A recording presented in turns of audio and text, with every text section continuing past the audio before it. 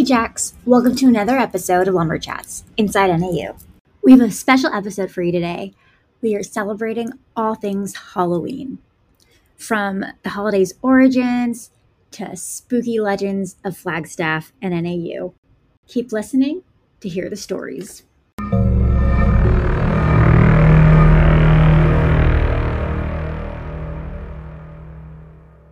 Halloween's origins date back to the ancient Celtic festival of Samhain. The Celts who lived 2,000 years ago, mostly in the area that is now Ireland, the United Kingdom, and northern France, celebrated their new year on November 1st. This day marked the end of summer and the harvest and the beginning of the dark, cold winter, a time of year that was often associated with human death. Celts believed that on the night before the new year, the boundary between worlds of the living and the dead became blurred. On the night of October 31st, they celebrated Samhain, when it is believed that the ghost of the dead returned to Earth.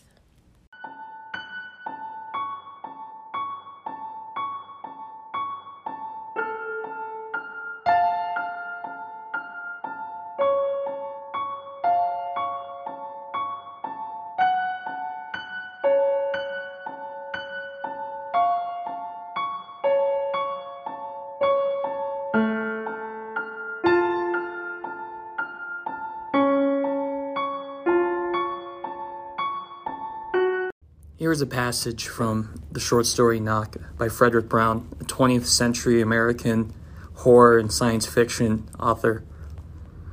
There is a sweet little story that is only 2 sentences long. The last man on earth sat alone in a room. There was a knock on the door.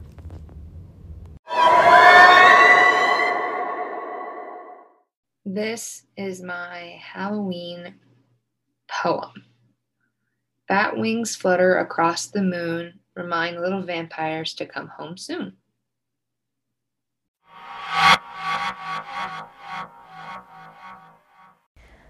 The puppy in the basement.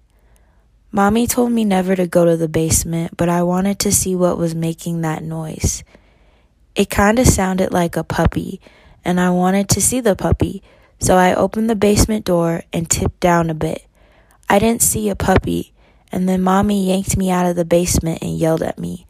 Mommy had never yelled at me before, and it made me sad, and I cried. Then Mommy told me to never go into the basement again, and she gave me a cookie. And that made me feel better. So I didn't ask her why the boy in the basement was making noises like a puppy, or why he had no hands or feet.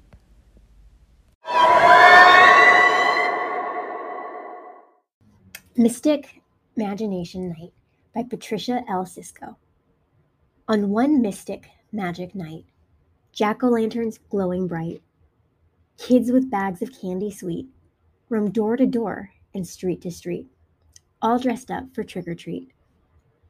Wizards with wands, pirates with hooks, monsters and clowns with spooky looks, kings and queens with capes and crowns, a princess in her royal gown, witches with warts and fairies with wings, movie stars with sparkly rings, vampires with fangs that bite, ghosts that boo, all dressed in white.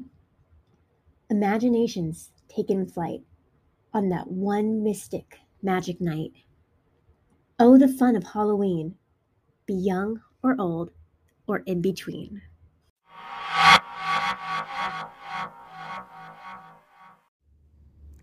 There are a ton of legends and ghost stories about the happiest place on Earth, like Walt Disney's Fire Station apartment on Main Street, and whether the bones on the Pirates of the Caribbean ride are real. As someone who grew up going to the parks, I have always found these stories super fun and interesting. I recently just came upon a new one. Disneyland has had many issues with people spreading their loved ones' ashes around the park, one of the most popular locations being the Haunted Mansion ride. This is obviously very much against the park's rules and often results in the ride being shut down, evacuated, and your loved one's ashes being vacuumed right up. Because of this ongoing issue that the park faces, the Haunted Mansion is rumored to be actually haunted. This particular story starts with cast members noticing on the security cameras that there were a group of people throwing clouds of dust out both sides of their dune buggy. Cast members immediately shut down the ride, but they were not able to identify the family that was spreading the ashes. Later in the day, a cast member noticed that the flower beds by the exit had been pulled up and something was buried there. Buried in the dirt, the cast member found an urn with the plaque that read, "Our dearest Grandma Joyce." It was pretty clear that it was Grandma Joyce's family who had spread the ashes and abandoned her urn at the exit. The cast members decided to leave the urn in the security camera room for the time being. After a while, it is said that the cast members got bored, took the urn up to the catwalks above the graveyard scene, and set up a little memorial for Grandma Joyce, which is rumored to still be there today. So if you ever find yourself enjoying the Haunted Mansion ride at Disneyland, be sure to say hi to dearest Grandma Joyce while you're there.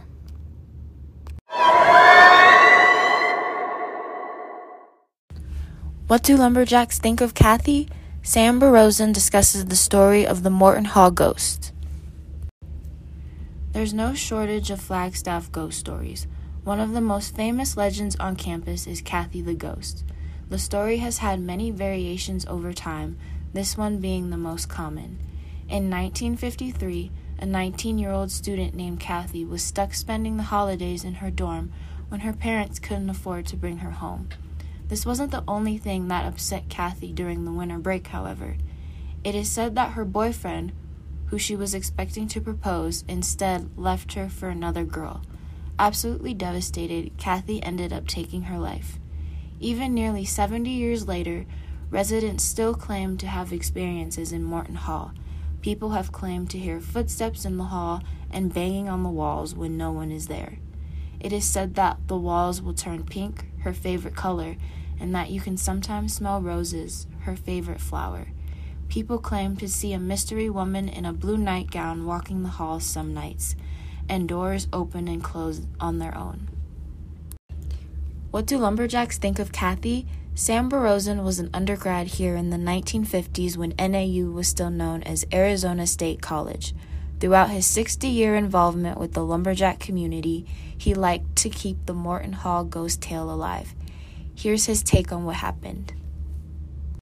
Dr. Lewis McDonald was here in 26 to debunk the myth of a girl committing suicide in Morton Hall. Have you heard this story? My daughter's going to be really disappointed. That's her favorite story. Yeah. Well, and then the Compton mortuary. I went through all the records, and it never happened. But here's what did happen. I found out from a painter here by the name of Yahweh. He was a Hopi Navajo who was in our paint department. And I got to talking to him. What happened was, there was a story about this girl in the 50s that committed suicide. Well, this town was so small, everybody would have known. It would have been in the records. I went to Dr. Louis McDonald, never happened. I went to Bellwood, Agnes Allen. Here's what happened. In those days, all we had to do was go to the paint department, which was in the old steam plant where it is now, behind where the old gym was. You could get any color paint you wanted, and you could paint your dorm room. Well, some girls got some reddish pink, and they painted it. In those days, we didn't size the walls. Today, so it wouldn't bleed through, you would size it, and so the next coat. So in a lot of our dorm rooms, somebody would paint green, and then we would paint gray or white, and it would come through. Well, that's what happened in this room. Somebody painted it white, and then it bled through and became that pink, and that's how the story of the wall turning from white to pink came across. And so I've been on several TV programs in the Phoenix area. They come up, and I tell them, it's a great story. I love to keep it going, and I do, but then I tell them the real story, that how it came through. And it was a painter that unlocked it for me, how that pink, how the white came from white to paint the wall. because we didn't size it in those days. And I told him, yeah, you know, my room, it had a darker color. When I painted it white, it came out like a light green, and I painted it Navajo white, you know, or something like that. So, but I still tell the story of the alleged girl committing suicide.